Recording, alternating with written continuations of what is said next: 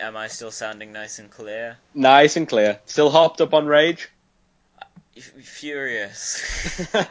No, you sound it. You sound seething. I'm off my tits on fury.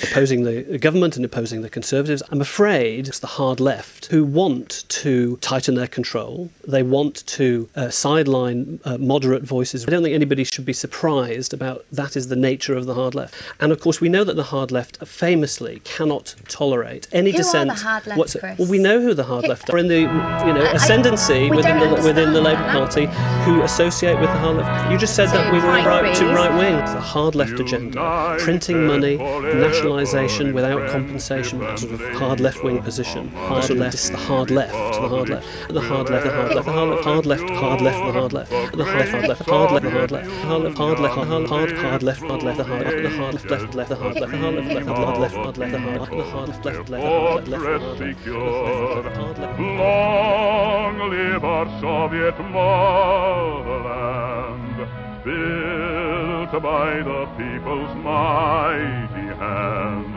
Long live our people, united and free, strong in a friendship tried by fire. Long may our crimson flag inspire.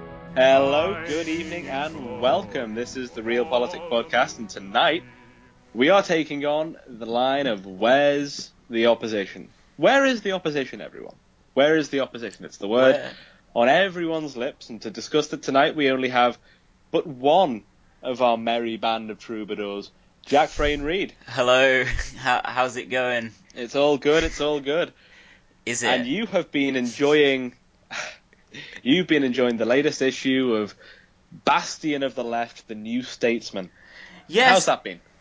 It's been an experience. But first, I just want to say that unfortunately our good comrade Yair Rice can't make it tonight as he has defected to Hamas. And he is fighting with all of his might. Yeah. Fresh from his Twitter ban, invigorated, ready to take on the assorted slug. This is flying in the face of our podcast's avowed ultra-Zionist stance. We have comrade Tom, who's also in Prague. Tom is in Prague, yeah. Didn't he visit the Museum of Communism or something to that effect? Oh, nice. I think so. He sent us a picture of like a very elaborate piece of like hammer and sickle graffiti on the wall near where he's staying. Oh, beautiful stuff. And I would just like to say for our movie fans out there, because I know this is ostensibly a movie podcast to some extent, Val Kilmer has tweeted, "It's important to be yourself. If you can't be yourself, be Batman." And that is accompanied with a very good Batman meme where it says in a speech bubble, "Best Batman, A. West, B. Keaton, C. Clooney, D. Bale." And then Batman is slapping this motherfucker's face who's saying this, and he's like, "Kilmer." Comrade Kilmer's timeline is fantastic. I mean, his tweet about Lou Reed, oh my god. What was his tweet about Lou Reed? Oh, it's something like, 5 years ago today I met Lou Reed at a party in New York. I tried to tickle him. He didn't respond at all. I miss him every day. Completely out of the... Like, Lou must have been, winding up by that point. He died 3 years ago, so this is like elderly Lou Reed being tickled by Val Kilmer at a party. It's a weird image. Yeah, I think he died in 2013. October 2013, I think it was. Oh, that was sad. We're definitely going to do a Lou Reed episode at some point. Oh, yeah. I mean, not his politics, not, I Believe in Love, which is one of my favourite Lou deep cuts, where, like, he just, like, drops in a bit of, like, Nazi ideology to what he's singing. What? It's like, he's just doing, like, this old sort of vaudeville song, and he's like, oh, I believe in summertime, and I believe in shows, and I believe in the Iron Cross.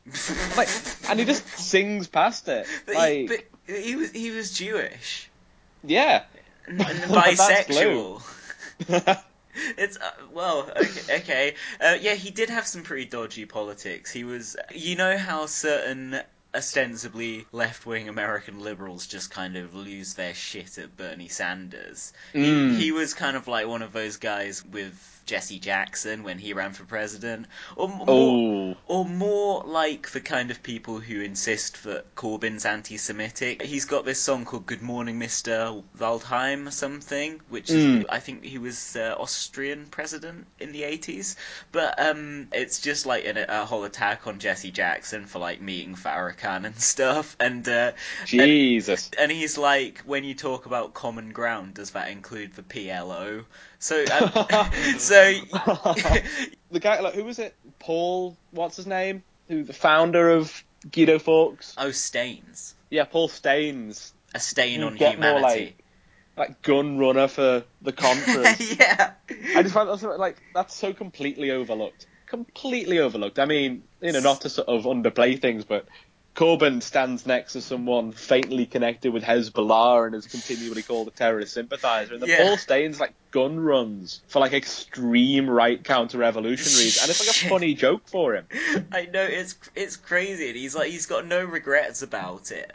He's like really into taking drugs and stuff, so he was just having a whale of a time the whole time. He's like the acid house Tory. Jesus Christ. To think that you have that wild child idealistic phase, but that idealistic phase is to, like, defeat Daniel Ortega by all costs and, like, snort all the cocaine in Central America. That was his rebellious phase. That's before he became the establishment. Or the establishment's proven anti-establishment website. Yeah, but there has been a noted kind of change in the tone of Guido's reporting. It has gone from being kind of, we're these outliers, we're anti-establishment, to just licking Tory dick, like, just constantly. Yeah. Like, yeah, they're a really, really bad site, and their comment section is just like going to a Britain First meeting. That's who they caught. That's where their web traffic comes from, and they're unsavoury characters. So, should we get cracking on this issue of the New Statesman and the rest of what has been happening in politics then? Yeah, I think we should just dive in straight on what the Statesman's saying and how that's been built up by everyone else. Yeah, so there's a new issue of the New Statesman out this week. It's called Wanted, an Opposition. Special issue. The Labour Party has collapsed. A hard Brexit is looming. Who will speak for liberal Britain? And it's got Kitchener pointing at you, like on a World War I recruitment poster. But Wanted, it's stylized like a sort of Old West Wanted poster. So it's a really... Visually it's really consistent and really brilliantly done, you know? It's a strange kind of like fucking like cowpunk sort of like... I see that's a style of music, but I didn't think steampunk was appropriate. It's kind of, cowpunk works. It's this bizarre juxtaposition of completely disparate styles in order to make a very bold point. Over and over and over again. Yeah, it's got about like 500 billion people in here. That's a scientific figure. Yeah, I believe that's actually on the front. Helen Lewis, in the new edition of the New Statesman podcast, which of course we are in direct competition with, and I was just reading in the New Statesman about the importance of market forces, and I know competition is good for the markets, so we may not be sponsored by Squarespace. And that's a thing that's been happening recently. I'm trying to bring Square into the new lexicon of the left. But, I really do think we have something a little more substantive going on here. But what I was saying, as Helen Lewis was saying in the new edition of the New Statesman podcast, that every man and his dog has got a piece in here. And indeed, every man has got a piece in here. From guys to men to dudes, there is a whole selection of people, a lot of famous names on the cover, of which 2 are women. From a feminist like Helen Lewis, it's curious, but on the other hand, there's no trans people in here, to my knowledge. So it Which is I believe she personally oversaw. It is perhaps consistent with her general political outlook, yeah. So it begins with an editorial. Corbyn's failure is no excuse for fatalism. So this kind of sets the narrative. And have you read this, Kieran? Yeah, I mean, we start off swinging. I mean, from that first supposition of, okay, Corbyn's failure. So there's the first word, the first line established for the way things continue. Everything's built, everything's predicated on that argument. Corbyn's failure. Yeah, it's a given. There's no critical engagement, no debate, no discussion, no analysis, nothing. Absolutely nothing. That is the foundational point of this magazine. The position they're staking out is Corbyn has failed, and, I mean, in many ways, left-wing politics has failed. Where do we go from here? And my friends, where we go from here is liberalism, baby. We're going back to the centre, baby. It's good again. Who will speak for liberal Britain? Well, I mean, I don't recall that being the purpose of the Labour Party, to speak for liberal Britain, because Liberals were represented in Parliament long before the Labour Party really came to fruition in a meaningful way. What does liberal Britain really mean in this context? Like woke Britain? 48%. White Britain? White liberal-leaning Britain that isn't the poor white working class that took us out of Europe because they didn't know what was good for them? I mean, to give you some context for what liberalism means, there's no less than 4 current or former Liberal Democrat leaders who have contributed pieces to the New Statesman's latest issue. So you've got Farron, you've got Nick Clegg, you've got Ming Campbell, and you've got Dr. David Owen. Oh, Dr. David Owen's in there as well, isn't he? Oh, yeah, but he's never been a member of the Lib Dems. Well, he's SDP. I mean, he's obviously the worst kind of scab, but I'm not trying to say he's good simply because he's not in the Lib Dems, of course. Although he's actually weirdly one of the most sort of pro-Corbyn people in it. Yeah, it's weird, but like he's also just for a laugh. I don't know if it's sort of senility or whatever, or just purely a dedication to being the most hated man across all the political spectrum. But he's all of a sudden diehard anti-Europe. And he thinks Corbyn's a good guy, and he's just doing it to further lay on as much of this as possible. So people go, oh, fuck off David Owen, and fuck Corbyn as well. He's a saboteur till the very end. Because, I mean, wasn't one of the reasons the Gang of Four left the Labour Party? Wasn't it because of Labour's increasing Euroscepticism? Yeah, that was one of their things. Oh, funny thing, actually, I was looking through the Kinnock papers today, and I found a really good letter from Shirley Williams to Michael Foot. A few exchanges, actually, which are really, really heartening, where I think Kinnock said that they'd gone off for their own sort of glory, which they had. Yeah. And so Shirley Williams is going, well, actually, as you remember, Michael, we had a conversation with Dennis Healey. He didn't offer me anything, but he said that I might expect high office if I stayed in the party. And I left anyway, so don't say that I went off for my own glory. And then Michael Foot just replied with, yeah, but we didn't offer you anything. We didn't offer you anything. You agree that yourself. Not at any point did we offer you anything. You went because you wanted to make the biggest noise possible. And Michael Foot signs it off with, and I know he's an appeasement candidate and not as great as perhaps we all might have thought, but he signs it off with, I think we're on the same page here, so I hope you won't repeat that again. I mean, that's a classic seeing off in the great Labour left tradition. Oh, and he could see people off marvellously. He could. What was it he said? Who could ever believe a word David Owen said? That man sits in the Lords for services to the Conservative Party, and he's certainly earned it. And to be fair to Dennis Healey as well, who I am no friend of, there's that great bit in that actually quite good documentary about him where he's got this like little rubber figurine of David Owen. And he says, David Owen, when he was being made, he had the good fairy on his shoulder, who gave him charm, who gave him good looks, who gave him the ability to speak, who gave him prominence and intelligence and all that. And he says, just as he was about to leave, the bad fairy taps him on the shoulder and goes, you're going to be a shit. Just reviled by everyone. Even someone like Dennis Healey couldn't fucking stand the man. And you just need to take a look at it. I know, I reckon some Tories might like him. Yeah, didn't He's done a lot try and for get him them. in the cabinet?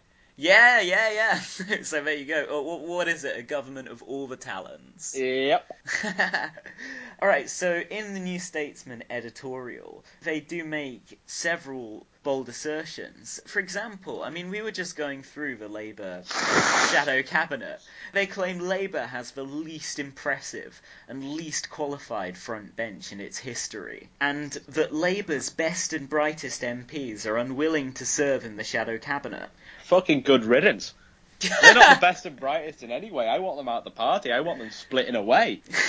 Go. So who are we missing? Who have been the best and the brightest who they're talking about? Because there's 2 consecutive articles in this issue of the New Statesman where they cite Tristram Hunt as somebody who's really, potential leader of the opposition, has a real kind of handle on what's going on. This big enormous loss to British politics, this fucking 19th century, inbred duke who had no idea what he was doing there in the first place. It's fucking so fop, lofty just and deluded. powdering his face, with fucking with shit that's got arsenic in it, posting early day motions to get Jerusalem to be the national anthem. Just complete fucking niche minor historian at Queen Mary who just talks about how the empire actually showed the brilliant development of trade or some fucking horse shit. Comes in and thinks that remember the point where, I forget where it was, 2015 or 2016, when he tried to comprehensively prove that the Labour Party had nothing in connection with Marxism. He was just well, actually, Keir Hardie was he was a Methodist. Something everyone knows. He was a Methodist, so he founded the party, so there's nothing socialist about Labour. That was what he went in with. And of course, Labour has never been about various people. It's never been about the collective. It's always been about the individual. In fact, you could say that Labour under Keir Hardie was sort of proto-Thatcherite in its exaltation of the individual above all else. And not to mention, Keir Hardie was not a brilliant powerhouse politician. He's just the representative of the independent Labour Party, or whatever it was, some kind of fudge brought him together. He was not some brilliant ideologue that saw this dream for a united workers' party. The movement came from below. So that's the thing, when you're heralding the great men of Labour history, there's this belief that Keir Hardie must have been the very first to be chosen by the members to lead. No. This all came about from the strength of the Labour movement, but that's just abandoned. That's not what we are anymore. No, absolutely. It's a weird thing to think about that, isn't it? Really, for a party as big and as, I don't want to say broad, because hearing Broadchurch makes me feel physically fucking sick. Because it's the biggest, horrible, cop-out of, we are a Broadchurch. No.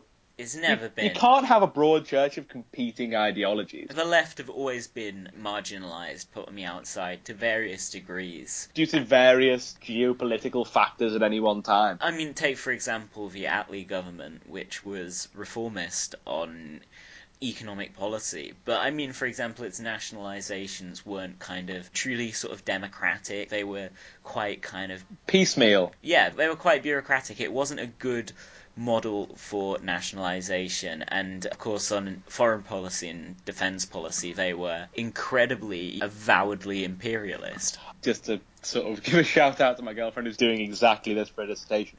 The whole welfare state was predicated on the bomb. Yeah. The development of the atomic bomb, which they gave as a gift in 1951 to the Conservative Party, and Churchill himself thanks Attlee from across the benches when he's Prime Minister again and he's Leader of the Opposition. He says he wants to thank the Right Honourable Leader of the Opposition for the development of the atomic bomb, which was done to much a nefarious manner in how they hidden it from the cabinet and hidden it from the party and hidden it from conference and went over and above themselves to make sure the bomb was founded so the peace could be secure and that they could actually found their welfare state from that. The Attlee government they did good things, no one's disputing that, but I think people see the Attlee government as radical, and it really wasn't. Yeah. Really, really wasn't. Owen Hatherley writes about this in his book, The Ministry of Nostalgia, about how this kind of spirit of 45 sort of notion. And in fact, he talks about the spirit of 45, and he says he thinks it's a good film, that it's a successful work of propaganda that gets its message across. But the notion of the spirit of 45, of this kind of collective spirit in Britain where we all kind of pulled ourselves up by our bootstraps and built something out of nothing. But also with this radical spirit behind it, that we, for the first time, elected a majority Labour government to do everything differently. Yeah, absolutely, but that's almost become the left-wing version of this kind of keep calm and carry on kind of bollocks. Yeah. I mean, another film that happily cites as a counterpoint in the Ministry of Nostalgia is Tony Benn, Will and Testament, which he's quite scathing about. And you'll notice the poster of Tony Benn, Will and Testament is even styled like a keep calm and carry on poster. Oh. So it's very much this idealized vision, and the left and the right both have their sort of own austerity nostalgia. Yeah. That's conservative in its own way. Oh, there are a few things as poorly understood as the 1945 general election. No one knows a fucking thing about what came immediately before it, how it was triggered, what the setup was. Like, there's this idea that Attlee was our great leader, and Attlee was no leader. That wasn't his thing. He was a manager. He was good at pushing people in the right places, managing people, managing people's problems. But he was no statesman. He was the guy who kept the country running in the war. That's the thing. Yeah. He was known, but it wasn't a whole new Labour government because they had the apparatus of the national government to themselves while Churchill went out and fought the war. All of it is just completely misunderstood as this big old landslide, and through came nationalisation of the NHS and the post-war consensus, and that was that. But I think that fallacy was allowed to continue right up until the point that Thatcher came in and swept that away. And then because we'd done nothing in that time, because we thought, you know, we had a land of plenty and that reformism was the way that we could actually deliver change, everything got swept away pretty fucking quickly. And now we still look to reformism to get us out of the mess we're in. There's a limit to what you can do. Yeah. I mean, yeah, you can't reform a system that's completely broken. But I think because we think that the system's there to be reformed, we're always going to fall into that trap. Well, not us. Like, yeah. We're speaking for a particular audience here. Like, I don't think anyone listening to that thinks that. We know that it's going to take a little bit more than just managing the system we have. Yeah. But that brings us back onto who speaks for liberal Britain. Yeah, the New Statesman, in the new episode of their podcast, they talk about their intentions with this new issue. And Jason Cowley, their editor, explains how it's a fantastically interesting moment. The Prime Minister's invoking Article 50, and we're playing our part, doing our bit with this special issue.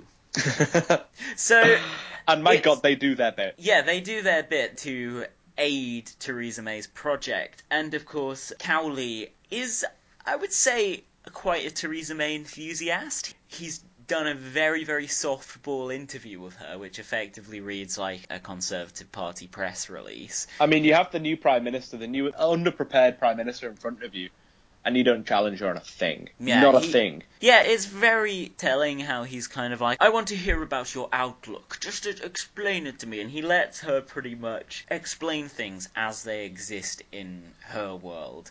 And he would not extend that same generosity to Corbyn. I mean, I think it says a lot about Cowley and some of the other journalists at the New Statesman that they just simply... They've never been able to see Corbyn and his movement as remotely credible.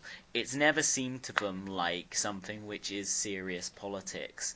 And they've never thought, okay, we need to kind of adjust our editorial line in line with this development on the left, and maybe have a couple more left-wing writers. I mean, they have Michael Chesham from the AWL, the Alliance for War and Liberalism, and the AWL are fucking weird. Like, they sabotage left-wing candidates' chances of getting on in by-elections, like Sammy Wheeler and Gorton. John McTernan turns up to their meetings. Nick Cohen has praised them. They, like, printed pictures of the Prophet Muhammad in their newspaper.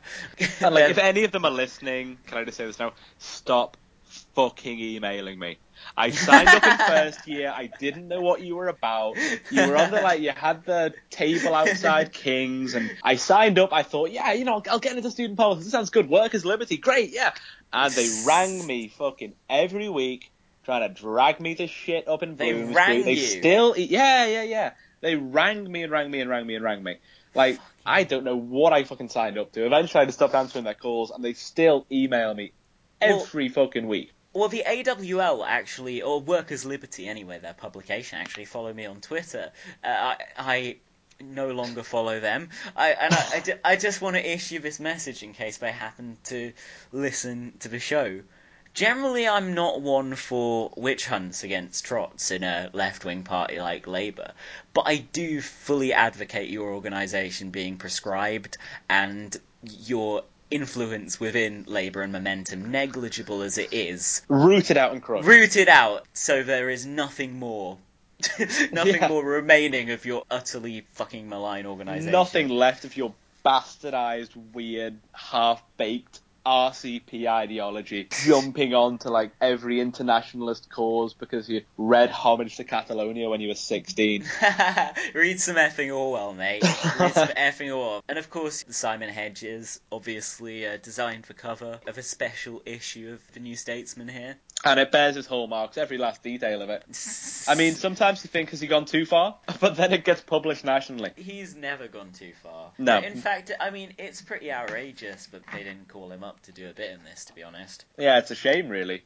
I think he would really complete this whole sort of thing, because he stands for exactly what they're going for. I mean, maybe not, actually. I think what smacked me about this issue is, as you were saying before, how they've never treated this thing as a serious movement. No. What they treat as their ideal movement from the broad swathe of the articles they put across is this very Obama-ite bipartisanship of, we can all work together. There's nothing wrong with the, sort of liberally minded Tory you work with.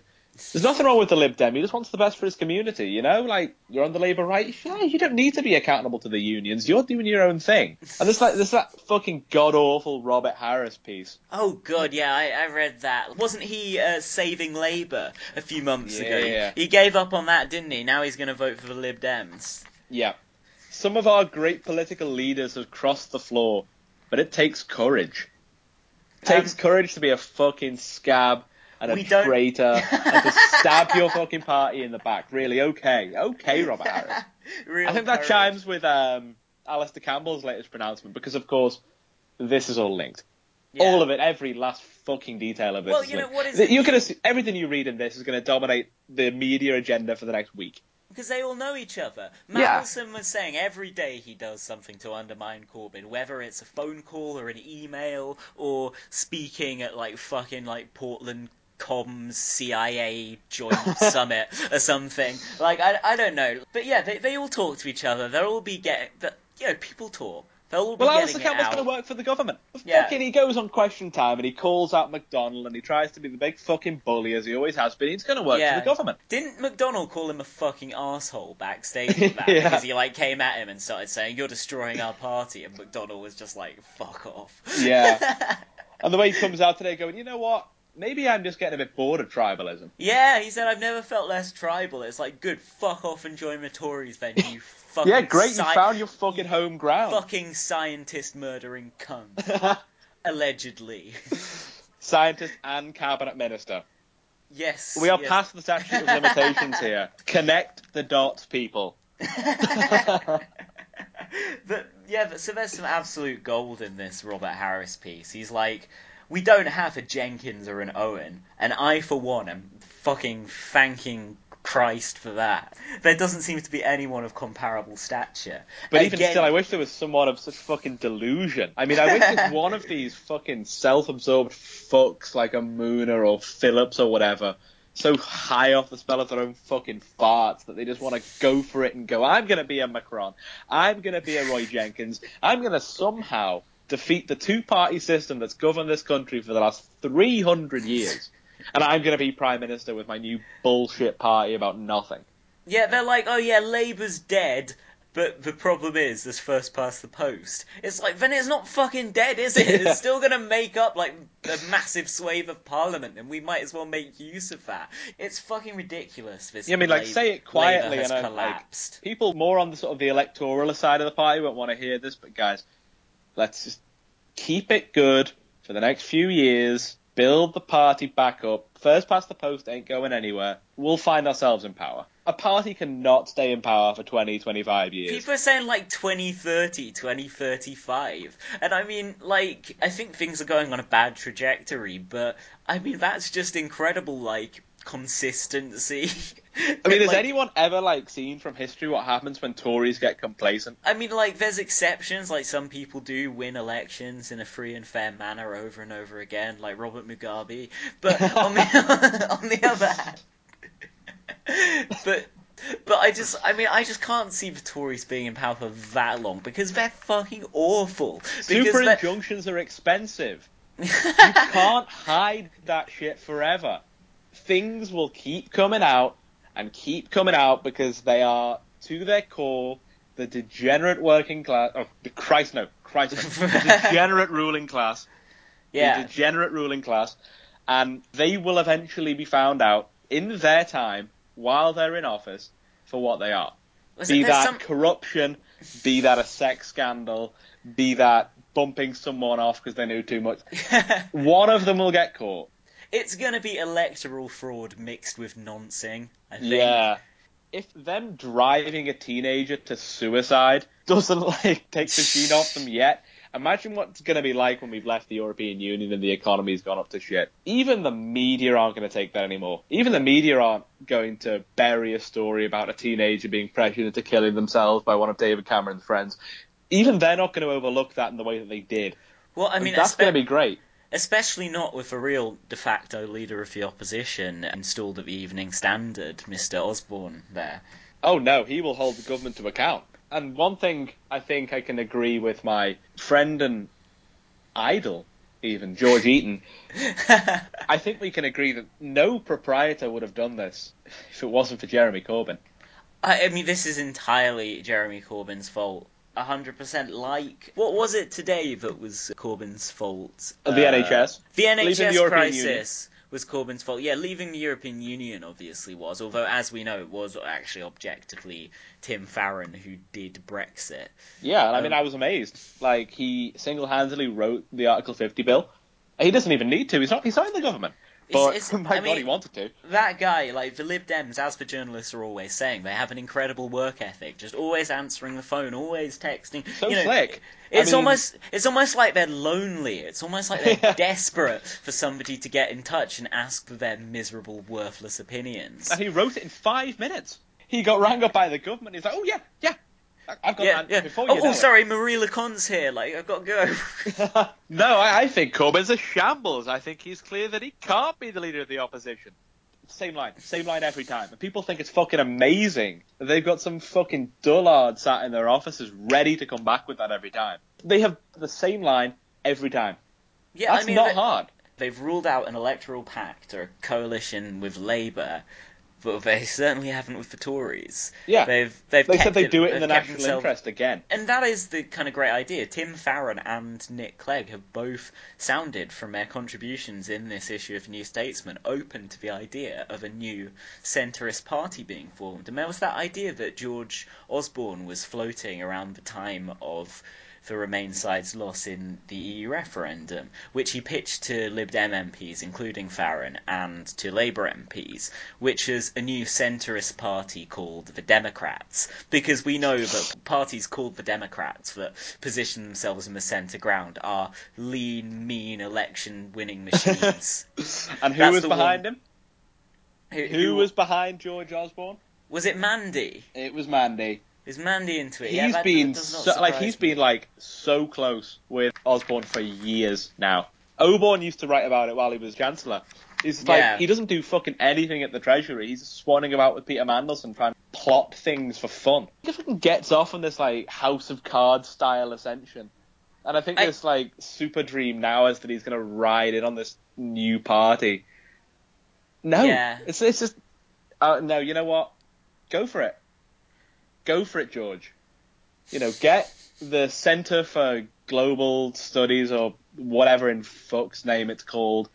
Get Tony Blair in, get Jim Murphy in, you know, get Nicky Morgan in, bring a Stephen Crabb, a Sajid Javid. Yeah. You know, get Tristram Hunt, get Chuka Amuna. Sadiq Khan, who Mandelson is currently working as an advisor for on Brexit. Get Tim Farron, get Nick Clegg, and you know what? Go to the electorate. Go to Rochdale. Go to fucking Sunderland. And I'm not picking these out of towns because they're shit. I mean, like, go to Derby. Go to Grimsby. Go to anywhere. anywhere in the country, take your style of politics, go onto the doorstep, and just, see what happens. See what happens.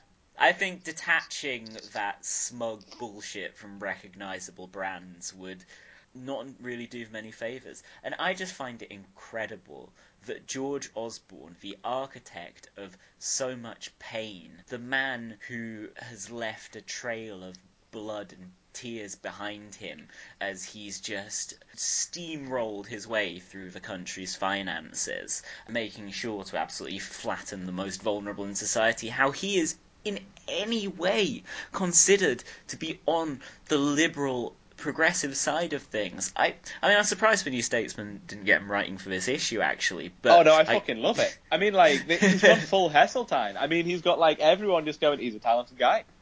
You know what?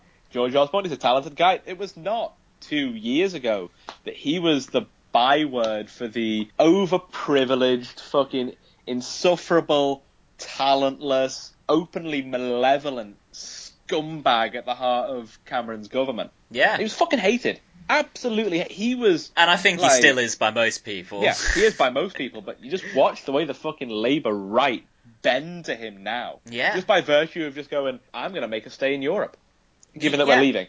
You had Polly Toynbee and you had Zoe Williams saying, we might end up agreeing with him. It's like, fucking speak for yourself. Yeah, of course. If you agree with him, just fucking say you agree with it. Yeah, and for the real opposition, much like that much trumpeted great progressive hope, Anna Soubry, Soubs, who is interviewed in George Eaton's long read in this issue, and says she's open to the idea of a new centrist party. Her and George Osborne have both voted with the Conservatives every single time in this parliament, apart from, I'm sure the fucking bills they've missed when they've just been swanning around doing Tory shit. That we can't legally say. Yeah, just depraved kind of, Dolphin Square shit. We can say that, it's not saying anything. Phil Collins, the famous gorilla, has contributed a piece called How Liberal Became a Political Insult, which I don't think even touches on the fact that liberal is a political insult on the left. He lumps Corbyn and Sanders in with liberalism, not realising that ask any Sanders or Corbyn supporter and they'll tell you that liberals are just the bane of their fucking existences, trying to further any kind of progressive idea. You have some liberal cunt coming out and saying, public opinion is actually this kind of fixed, static thing, so we can't ever argue for what is right. We need to argue for what is fair, what is understood, what is currently acceptable. Center ground. I love it. I just love it so much. I love this complete belief that nothing changes. I love that. I love the right grasp it. The right understand that you can move an argument to the right, you can move it in your favour. And then it's just these sort of dullards in the centre who are just how can you move it? It's there. It's exactly. No, you're moving with it because you have no convictions. They determined scientifically where the centre ground was, didn't they, in a Fabian Society report earlier this year? Yeah. And the centre ground is somewhere between Tony Blair and Donald Trump. Boom. Incidentally, you've seen Blair hardening his rhetoric recently on immigrants, on trans people, I think. Blair made some, weird comment about, trans identity politics, which just made him sound like... I mean, he doesn't really need anything to make him sound like a fucking abhorrent... Yeah, you forget he's in his mid-60s, though, and that sort of reminds you. If he's gone further to the right, then, and the centre ground is between Blair and... That's the Conservative Party. That's all of the right wing.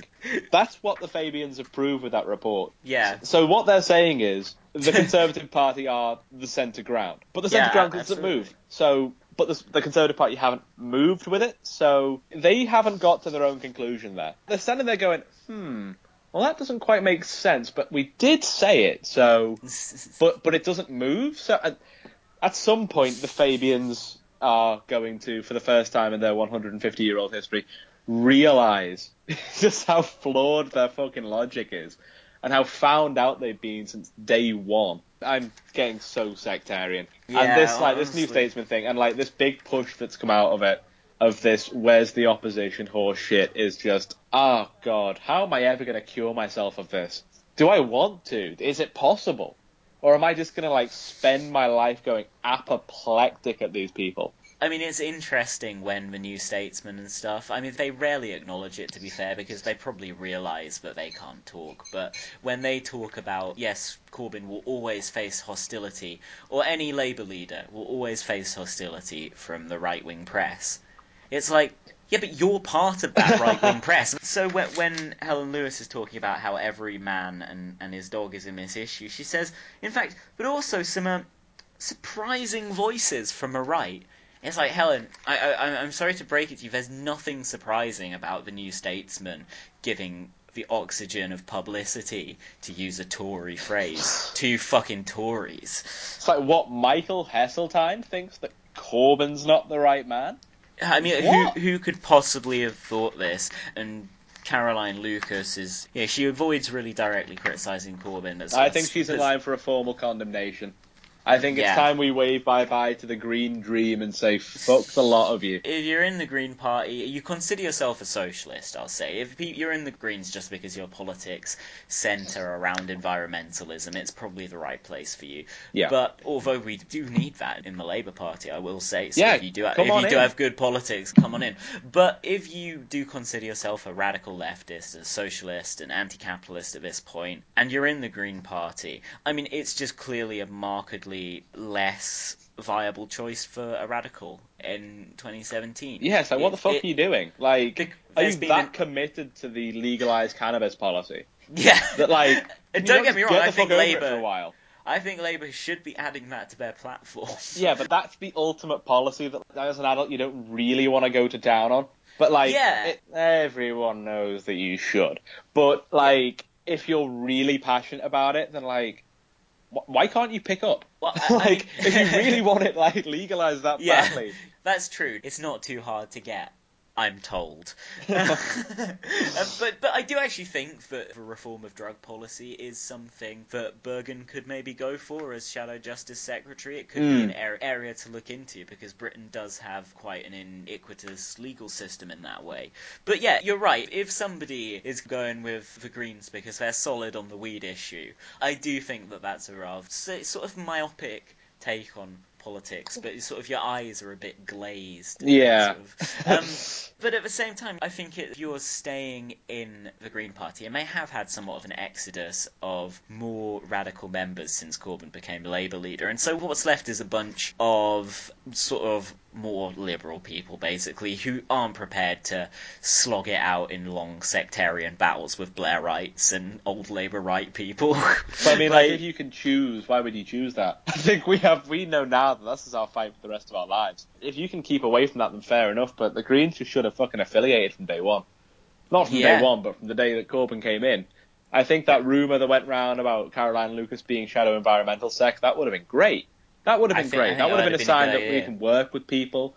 We'll just take them in. We'll take the radical members and we'll grind out their liberal ones until we sort of mush them down into the kind of paste that you make chicken nuggets out of. And then you just push them over to the Lib Dems, and that's the Lib Dem surge. These hopeless, like, political nomads that really, really want to legalise cannabis.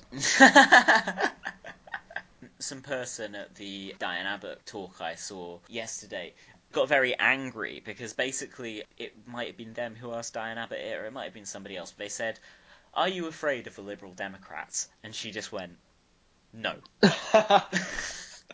And this person in the audience was like, "Could you elaborate on what Labour can do for somebody who's maybe considering defecting to the Liberal Democrats?" And I'm like, "You're better off defecting to ISIS. Off you go. Fuck, just fuck you if you're even considering that at this point. You've got the most pro-immigration, the most pro-multiculturalism, the most pro-racial equality MP in front of you, pro-European, long before most people on the left adopted a pro-EU standpoint. You've got this kind of perfect person, if you really care about those issues, in front of you. And but you don't, You're yapping at her that you're going to join Tim Farron's little...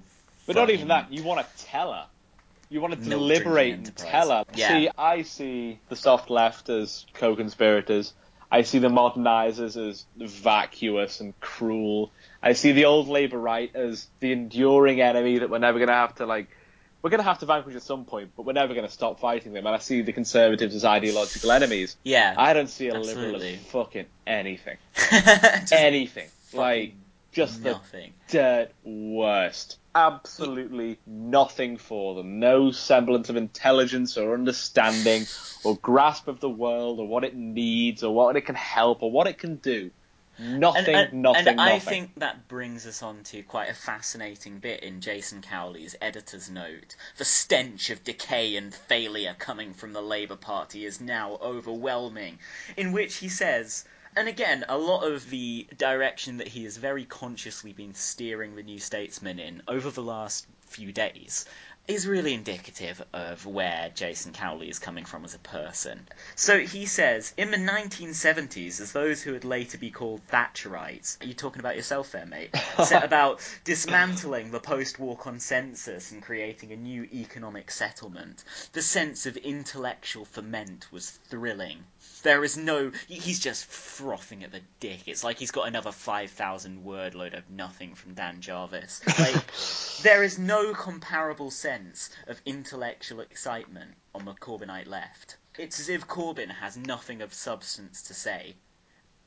This is the editor of the New Statesman saying this. Pushing around that old revolutionary fallacy that Thatcher brought the new economic settlement when Dennis Healey cut public spending far more than she could have ever dreamed of. If you still pretend that Thatcher didn't do anything other than completely consolidate capitalism and the capitalist class, instead of like bringing this new swashbuckling ideology to the country, which she didn't, which was perpetually in decline from after 1979. Vote share fell every year after 1979. Consensus wasn't brought about other than in the press who said that it was. And people like Jason Cowley, products of that time, will go now and look at the revolutionary fervour of Thatcher. Look at the change that was brought about from that.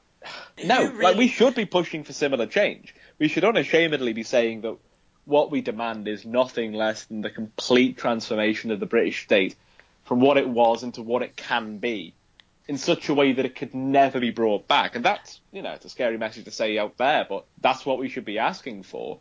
But don't say that was Thatcher. And I think that the comment shows, Cowley's resolute ignorance of what's happening on the left and what has been happening for a couple of years now.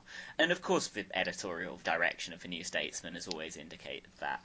For example, he in the podcast goes to lengths to say, but it's not just New Statesman voices, it's there's voices from the radical left as well. And of course, the two names he cites, and the only two that are in here, are Paul Mason and Billy Bragg. So, Billy Bragg. That's He's really the far left firebrand that no one wants. Say it low key. I can't listen to him.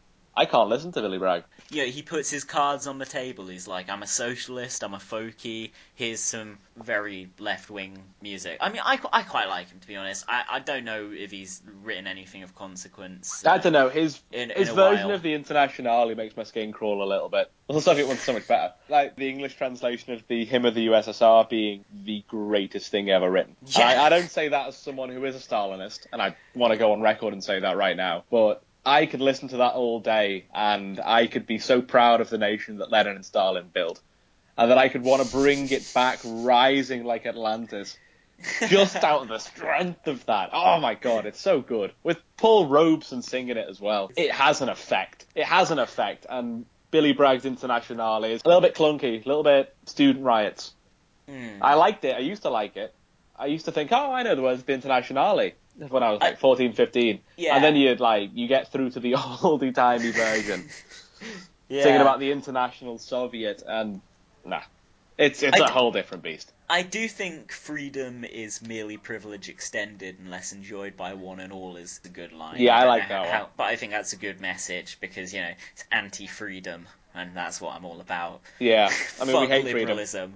I kind of do like freedom of speech. I no longer give a shit about it. Like, I just want a state-controlled left-wing media, like no right-wing opposition. You can want freedom of speech and want your own Stasi, Yeah. So that's kind of the base I operate from. You have the right to say whatever you want, we have the right to have militias that beat you senseless for it. That's what I call my social contract.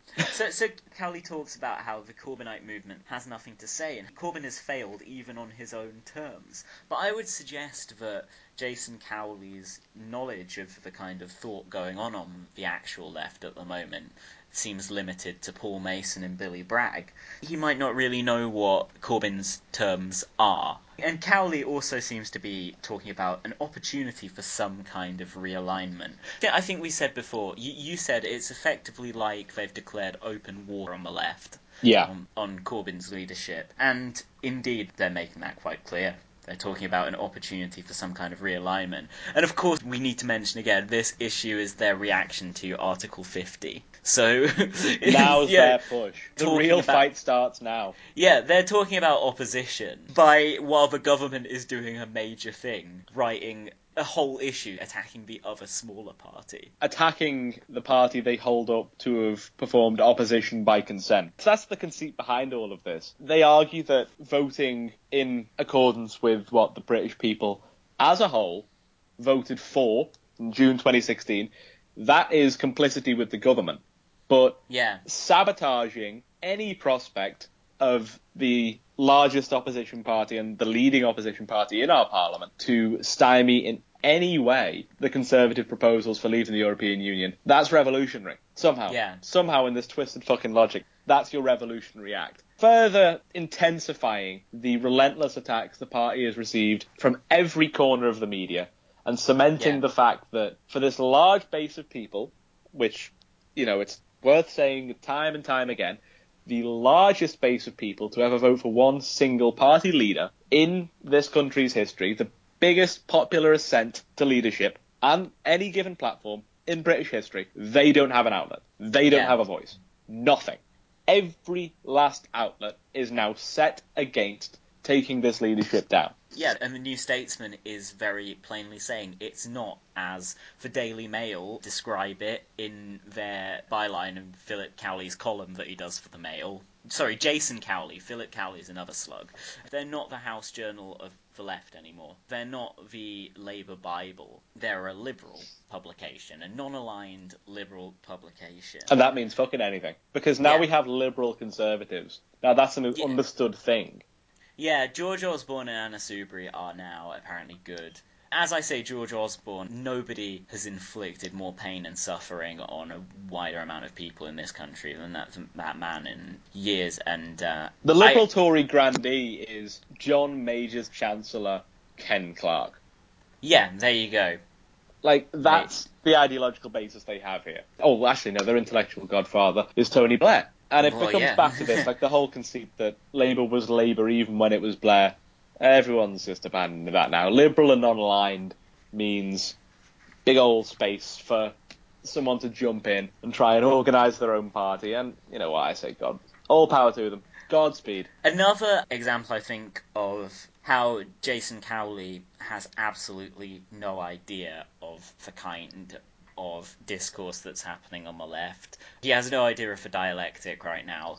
Oh, he has no grips with the dialectic whatsoever. He's completely adrift from actual conversations that are happening outside of this circle that includes Tories, that includes Lib Dems, rather than in people who you and I would consider to be on the left. So he says the Labour leaders, left-wing media cheerleaders, fuck all of them anyway, have one by one given up on him. Charlotte Church, that bastion of the Corbyn movement, who I don't think has ever actually been a member of the Labour Party. No, I don't think so either. Caitlin Moran, who writes for The Times, is very reactionary. Owen Jones... Kieran? Friend and comrade. Zoe Williams, of we might end up agreeing with George Osborne fame. George Monbiot, who wrote one pro-Corbyn article and the rest of the time just cuts up roadkill on Newsnight and eats it. All invested considerable hope in Corbyn. I think a lot of those people were either very marginal in the movement or never had any fucking belief in it anyway. Who has not turned out to be the inspirational leader for whom they yearned.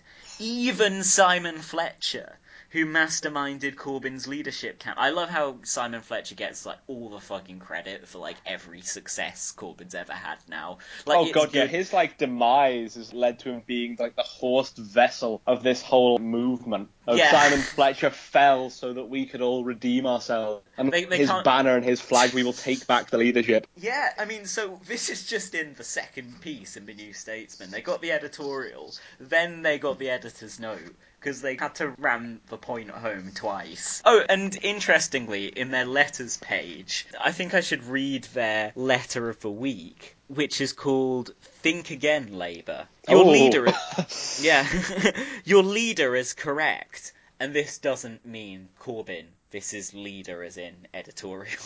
The divisions within Labour, 24th of March. If Labour is ever to win another election, it must remain capable of appealing to a majority of voters. That is indeed, my friend, how elections work. Thank you. Oh, wow. I mean, can someone bring him in for, like, psephology or something? Like, this guy seems really, really talented. Like, wow, that's how elections work? What? Yeah. The starting point must be to halt 1980s-style infighting and learn from the successes of Brexit, Trump and Le Pen, with their vote-winning calls to control immigration and protect national jobs. Right then. Okay. Yep. Letter of the week, right here. An increasing range of Labour MPs from the centre to the left, such as Chuka Umunna, Andy Burnham, Stephen Kinnock and John Cruddas, of whom not one could legitimately be described as left-wing, now understand, because it's a fact, that the free movement of people in the EU has to be replaced by managed migration, whatever the fuck that means. What Labour hasn't grasped, however, is that central to the far-right's success has also been its promise to protect domestic jobs. Of course, Labour has no pro-jobs, pro-industry policies at all. I mean, if there's been one thing that's been the hallmark of Corbyn's whole thing, it's that we fucking hate jobs. Fuck jobs. If you're in a job now, no matter what job it is, you should feel incredibly insecure if Labour come to power. Because, we are dead against supporting you. He's like, let's fucking skip straight to fully automated luxury communism, a post-work world, without the fucking transitional period where the technology gets really good. Let's just end work. Can I use this point to say, please follow me, Aaron? Please. I know you're listening. We threw you that carrot. Come on in. Yeah, I'll know the sign in the sky when Tom and Yair get it first. We're waiting at my phone, shaking.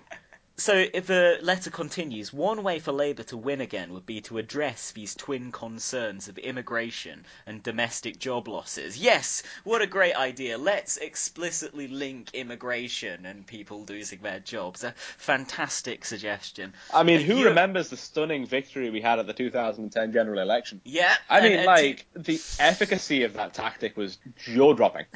Absolutely incredible. We did that and, poof, what do you know? The North, the South, Scotland, all united under one flag. British jobs for British workers. Mate, when the BNP say it, they mean it. To quote one of their party political broadcasts. But yeah, anyway, a Europe-wide shift to controlling EU borders via a Treaty of Home would help. Without a bold rethink, the future of Europe could be one dominated by the extreme right. We've been here before. And of Jesus course, Christ. Nothing about the policy plan outlined in that letter suggests dominated by the extreme right. Nothing at all. That's like literally fighting fascism with fascism. That's like, listen, you could have someone like fucking Geert Wilders come into power in Holland, or you could have Marine Le Pen win in France, and you've got Donald Trump in America. Shit, we need to ban Muslims soon, or we're going to lose control as well. Let's go one further. Let's put them in camps. Because we might fall prey to the far right. I mean, literally, you do have centrist politicians like Angela Merkel who are held up as the great sort of force for liberal good. I think because Germany is a country that's in the EU, and she's talking about burqa bans. So that's the frightening situation we're in. Oh, if they hate her, they're going to fucking hate us when we take the borders down. Oh, man, when we just get that old magic eraser out and just scrub it all off. They are going to hate us. Come on in, folks. We've got UBI, jobs. we've got healthcare, we've got a national education system, and you can have it all. You want to take your money home? Go for it. Go for it. Take it. It's yours. Oh, I can't wait. So I think we should talk briefly about George Eaton's long read, because he's contributed a sort of centerpiece article to this issue, in which it's classic George Eaton. I'll say that. It's got everything you'd expect from a George Eaton piece. I mean, factual inaccuracies, everything. Brilliant prose. So he said in the piece that Kerry Murphy, Corbyn's office manager, was Len McCluskey's partner, in a romantic sense. Not true, apparently they're just good friends. So I don't know if a print edition carries that misnomer, but... Well, Eaton I hope he gets used to editing things on the website. Yeah. What is it you've heard recently in the corridors of power, Kieran? The certain rumour that's floating around? Nothing. I've heard absolutely nothing. Oh, you can keep that cackle in as well. You can keep that one right in. I mean, I've sometimes looked at the New Statesman website and thought, what this really needs is a kind of new, safe pair of hands to sort of, get things back on track. Somebody from a liberal centre, somebody who isn't afraid to publish information that might not necessarily be true. Someone who can tap into the young people, I think, you know what? I think it's time we came out with it now. The Real Politic Podcast fully, 100%, wholeheartedly supports Mary LeConte for political editor of the New Statesman. It's probably going to happen. Oh God, I've just thought. Is Helen Lewis going to get promoted to political editor if this thing that we haven't said is going to happen? She just brings in Julie Bindel and they declare war. They've got fucking Jermaine Greer in here. It would not be an issue of the New Statesman without one of Helen Lewis's turf mates. Whether it's fucking Gloss Witch or Sarah Dittum or... who else? There's a bunch of them, aren't they? All just uniquely kind of hateful, just stuffed with prejudice for this one group of people. Get your male prejudice out of our agenda. God, that'd be a dark, dark day. And I mean, a darker day than this issue is for the left. I mean, she's old Labour right, Labour first in terms of the way she thinks, and has just the most sort of backwards, repugnant views towards an incredibly marginalised group of people that really don't need the kicking that you and your platform disgusting. can give them. And everyone who lets her get away with it. Jason Cowley just giving her free rein to publish this shit. I mean, I don't imagine he has any kind of sensitivity for trans issues. And I just think it's really repugnant at this point. It's on such a regular basis. And in fact, I do find the way that they treat the Conservative Party is just so much more credible than a left-wing party advocating humane, decent... I don't want to be one of those kind of logic and reason wankers, but kind of quite workable policies. Yeah. They cannot throw their weight behind that, but they see... It was the same when Cameron and Osborne were in power. The New Statesman, every time they put a budget out, George Eaton sort of stroking his chin. The Tories really seem to have colonised the centre ground this time. I really do think the Conservative Party are the real party of socialism in the UK. Oh, some go that far. The others just sort of go, interesting. Yeah, that's Cowley. That could be something. Oh, they want to see it work. They want to see this conservative vision for Britain where all supposed wings of thought are brought under that of the ruling class, of the capitalist class. They want to see that click, because fuck knows, their money's going to go through the roof. Their influence goes through the roof. I mean, we've really seen since the referendum, if you didn't already know why Remain lost, I mean, for various reasons, but one of them was that it is just this elite motivated in their Europhilia by their belief in uninhibited capital. And it's Corbyn made the right decision and McDonnell made the right decision not to associate themselves with that shit show of a campaign. Just this kind of hedge fund manager dream. Karen Brady and June Sarpong up on fucking stage, and Peter Mandelson. Yeah, Mandelson sharing platforms with Tories, Sadiq Khan sharing platforms with other Tories. I don't think that's why people elected him, because he constantly is unions. Fuck 'em. This is London. London is open. London is open to all the banks, all the corporations. I am absolutely in awe of his stance of freedom of movement, but just for London. I think that for a mayor, that's fucking ballsy. He will admit that it's probably okay to go to the fucking provinces and be like, yeah, you know what? You don't need a Polish community around here. Let's toughen it up. Let's harass and beat these people in detention centres on the coast. But for London, he's just like free labour. Oh, keep it coming. And we're going to keep them on deals that keeps them below minimum wage. They're going to live in bed sits, 12 to 1 bed. And we are going to keep this city moving. Fair play, Sadiq Khan. You have been everything that I thought you would be. Complete, fucking just slug rubbish. with too much power. Bastani called it, man. Bastani was criticising his campaign for, the fact that the first people he spoke to was City AM, all this shit. Who the fuck reads City AM? Just, wanker, fucking... You've got to be up pretty city, fucking early to city find boys. City AM. Do they give it out for free? I don't know, I assume they do. I've seen it 4 times on the tube, and I mean that over the last 3 years. I don't know if I've ever seen a copy of City AM in my fucking life. I assume it's something they just read in these kind of, gilded, high-tech kind of, But I just went with my heart and and backed Paul Golding.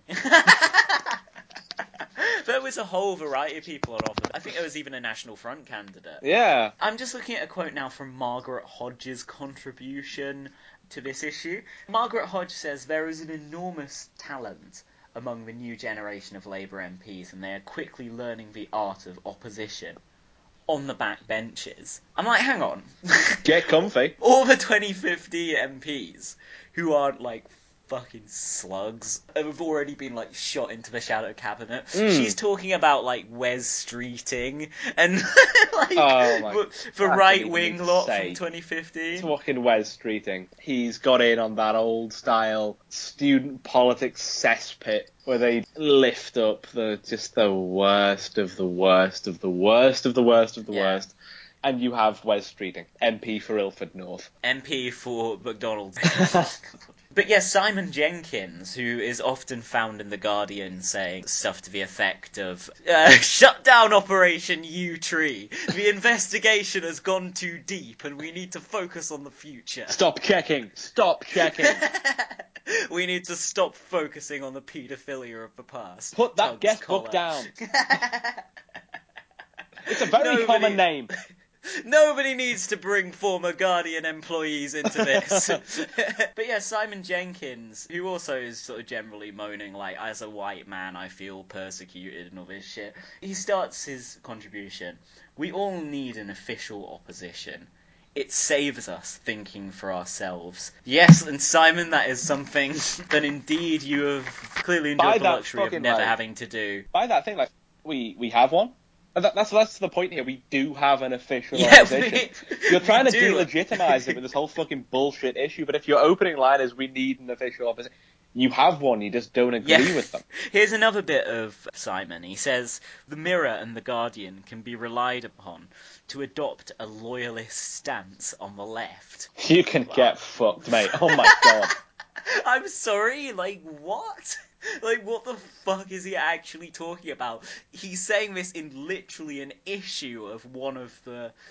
I mean, to be fair, he didn't mention the New Statesman there, perhaps because that would have been a bit bait, but The Guardian and The Mirror take roughly the same stance as this, and The Mirror's a little bit sort of more workerist, and quite frankly, the only reason it's still Labour is because the Sun is Conservative. They need their buying base in the North and in the Northwest, and with the Trinity Mirror regionals, they need that. They need their little stance, but whole other issue of their regionals like the MEN and the Echo, and where their ideologies are, because that goes deeper. Simon Jenkins also mentions the perceived BBC bias. It's have you looked on Laura Kuenssberg's Twitter timeline, man? I know she's an easy target, but she fucking makes herself one. I mean, you don't need to just look at her record. She's been reprimanded for bias. Yeah, literally reprimanded for bias. Proved. But did you read Will Self's contribution to this issue? Oh, I did.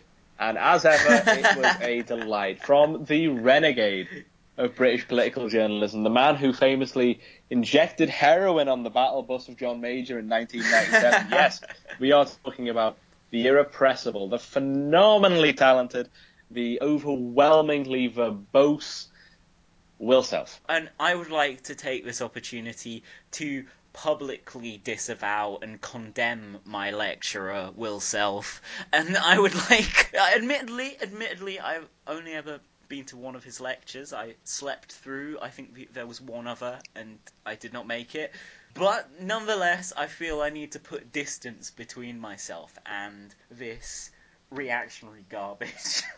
Oh, it's fucking awful. He's lost it. It's incoherent. It's unabashedly right-wing. It ends in the worst kind of way. Nowadays, I think in terms of compassionate pragmatism. I'll leave socialism to Zizek and the other bloviators. Oh, Christ. Oh, my God, I'm just rubbing my eyes with frustration. Oh. There's nothing bloviatory about noted sesquipedalian Will Self. Nor is there anything socialist about Slavoj Žižek. Yes, Slavoj, send the refugees back! Zizek. Slavoj Žižek! I am ironically supporting Donald Trump. Of course, when I said that was just an ironic joke. Like, fucking idiot. Yes, Zizek, another one who has completely lost it. But on the New Statesman website, this piece is titled Why I Am No Longer a Socialist. And Will Self makes various points here. What do you think of his arguments? Well, you could say he makes various points, but I think he makes the same point, as ever, in a million different, unreadable ways. I can't be arsed with this anymore. I'm intellectually devoid of considering politics beyond 1997. Everything was better back then. I was relevant. I had more hair. I could sell books. The Wasn't smack it great? was flowing. And it was fucking strong. We hadn't gone back into Afghanistan by then. It was great. It was the real shit. The best of the best. And he says, I would have taken Jeremy Corbyn's socialism in 1997. It's like, well... Right then, would you have just taken anything at that time? Is that just another sort of thing you're reaching for? Like, yeah, it's all right to say that. Yeah, of course, anyone would take that in 1997 because, say it quietly, anyone would have got in 1997. Yeah. Absolutely anyone. Like, that's not a strong stance to take. That's not courageous to say that you would have been a socialist 20 years ago. And socialism was probably before, what happened in the 2000s, further away from actually being actioned out and would have taken more societal reconstruction to get out of that pretty socially illiberal Thatcher major era. You would have taken it then, when it probably would have failed in its infancy and we would have seen William Hague as Prime Minister in the year 2000. Yeah. But you won't take it now after the shit has hit the fan and the system is bleeding out and dying but limping on and bumping into the wall, taking people with it. I mean, as you say, the shit has hit the fan. Neoliberalism becomes this increasingly warped and ineffectual beast. But Will Self seems to have kind of done a complete about-face for a person who has traditionally been on the left and says, the Corbynistas' willful refusal to face the real consequences of their quote-unquote economic policies, capital exiting the city like shit off a shovel, or indeed the lack of a definable proletariat to which anyone can show solidarity, are rendering Labour utterly unelectable.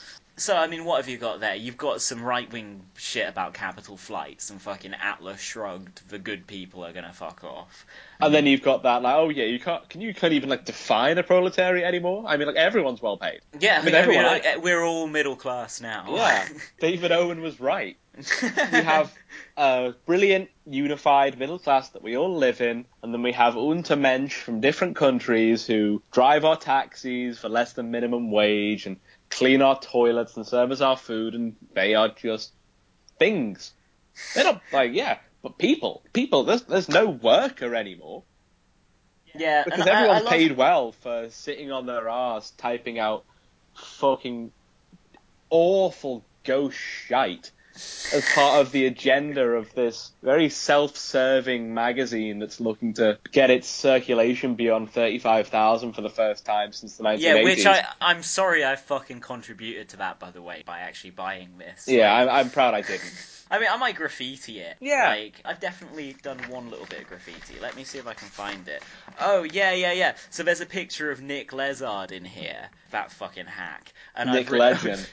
Who incidentally is sharing anecdotes about bumping into Will Self in his piece, which shows what a sort of tight-knit circle of like-minded people this lot all are. But I've drawn a speech bubble coming out of Nick Lezard's mouth saying, "Let's murder Corbyn," in reference to his classic jokes that he made on Facebook over the summer, which he later apologised for. And interestingly, the person who runs the Politics account was on the comments to that. Zoe Kemp?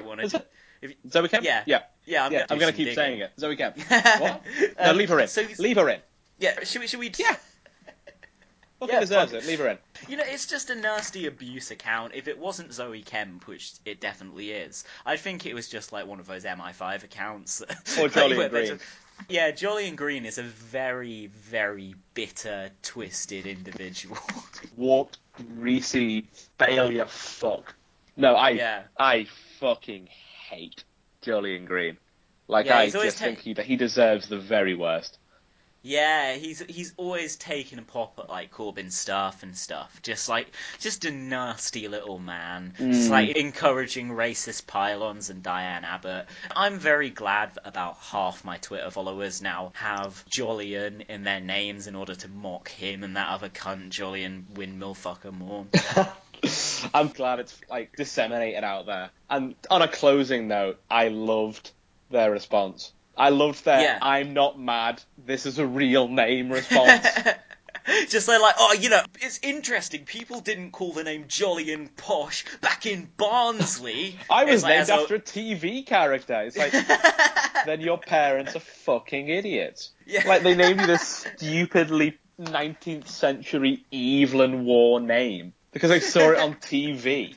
That's fucking stupid. Very briefly, you know how 90% of male Labour moderates look exactly like Owen Smith? Fucking boring fucking haircut, boring fucking glasses, a nothing face you just forget in an instant. Yeah. Wearing a bow tie and a fucking suit. So that's a sizable constituency of Labour moderates, but it's also worth remembering that a lot of Labour moderates are also your da. So you've got Tom Watson here, the Shadow Minister for Dadrock. You've got Big Dougs, Michael Duggar. You got Duggar, best friends with Fergal Sharkey from the Undertones. Although, as somebody said, the only teenage kicks that Michael Duggar gets are, I'm not going to continue quoting this. But Brad anyway, brings us on to Simon Danchuk. Simon Danchuk, who Kieran once shouted a greeting.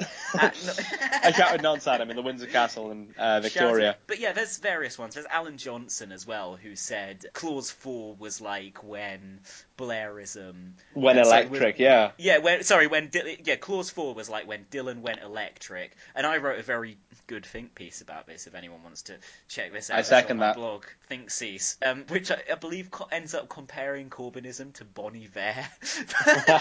But anyway, Nick Pierce has written a piece here called Corbynism is Invisible Now. It has no secrets to conceal. Now, I fucking love Bob Dylan. I'm going to see him later this year. I listen to all kinds of obscure Dylan shit. Like, I have an old man's knowledge of the Dylan canon.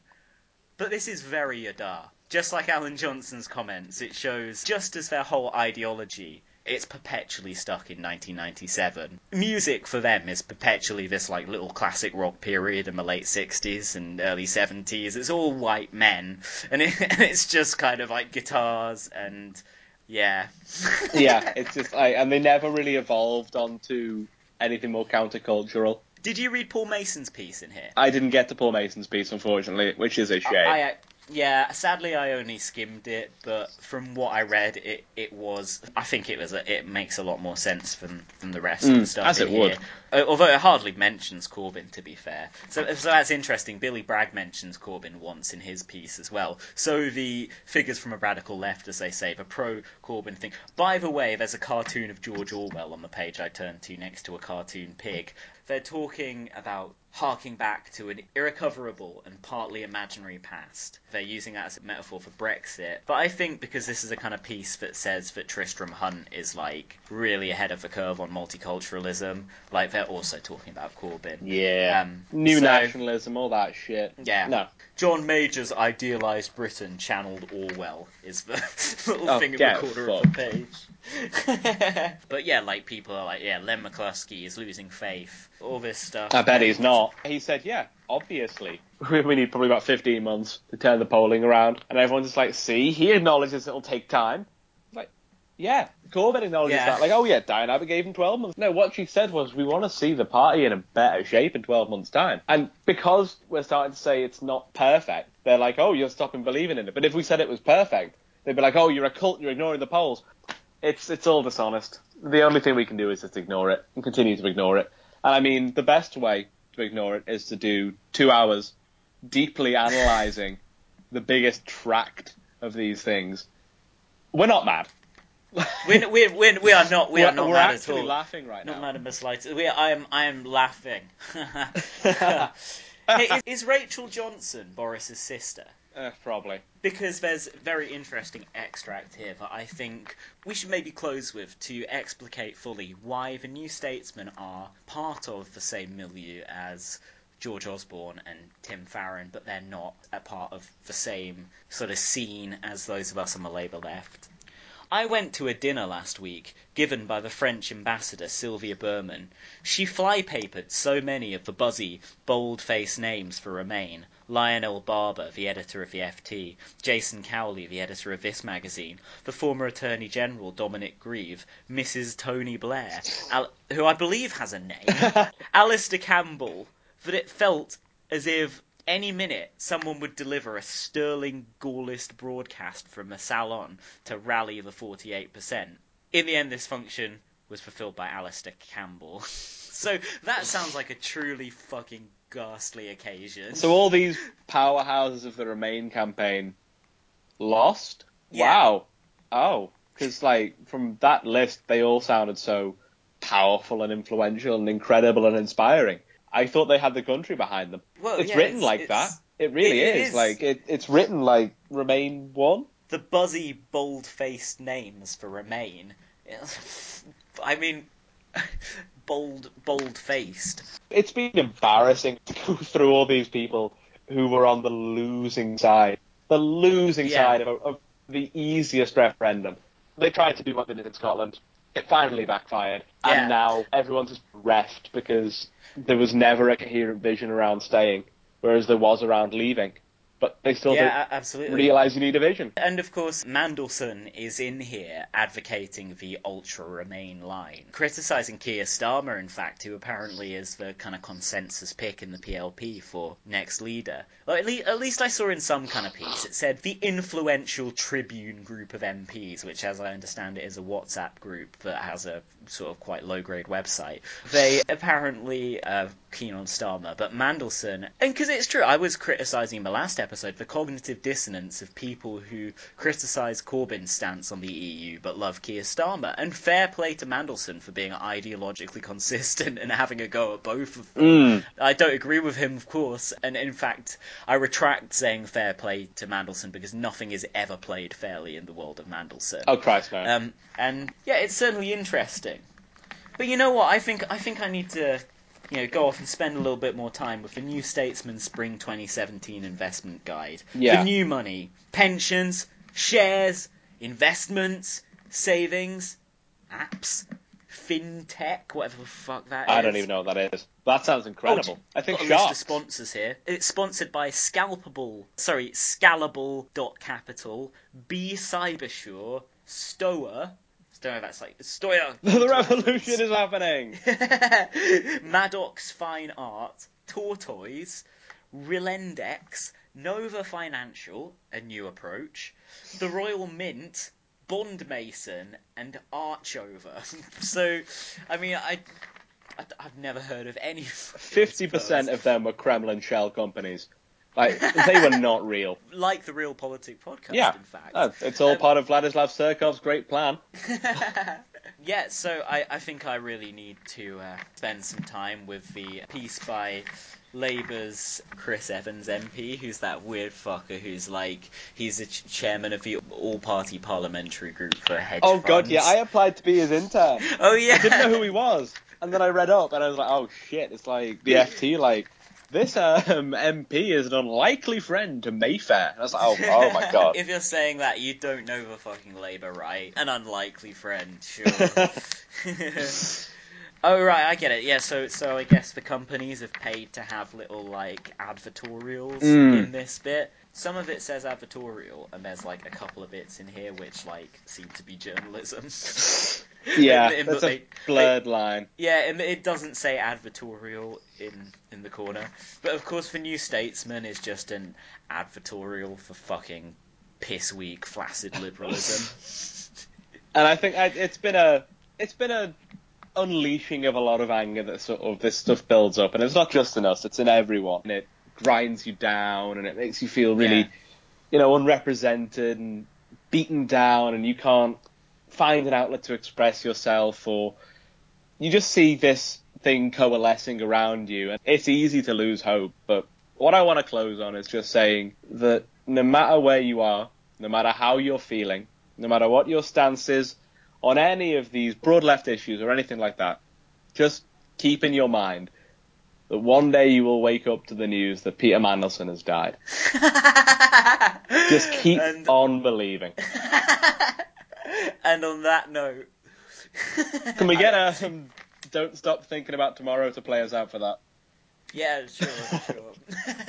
It's a done deal. Alright, thanks for listening, everybody. You've been listening to the Real Politic Podcast. Follow it at Real Politcast on Twitter. Follow Kieran at Hipster Scumbag. Follow me at Uber Coca, Yair at YS Rice, and Tom at T_Foster_94. Cheers for listening, comrades. Arrivederci. Sweet. That's good, man. Oh, that was bad.